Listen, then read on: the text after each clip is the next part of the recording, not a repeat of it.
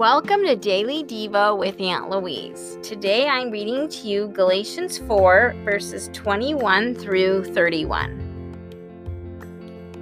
Tell me, you who want to be under the law, are you aware of what the law says?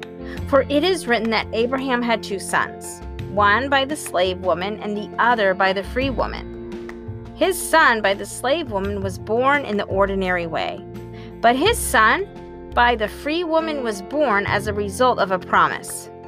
These things may be taken figuratively, for the woman represents two covenants. One covenant is from Mount Sinai and bears children who were to be slaves. This is Hagar.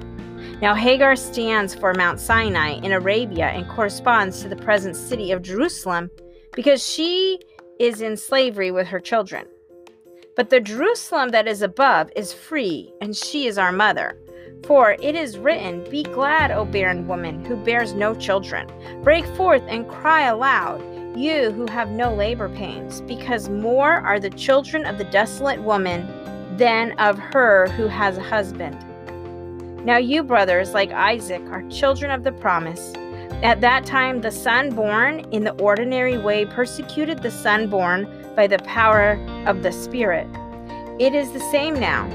But what does the scripture say? Get rid of the slave woman and her son, for the slave woman's son will never share in the inheritance with the free woman's son. Therefore, brothers, we are not children of the slave woman, but of the free woman.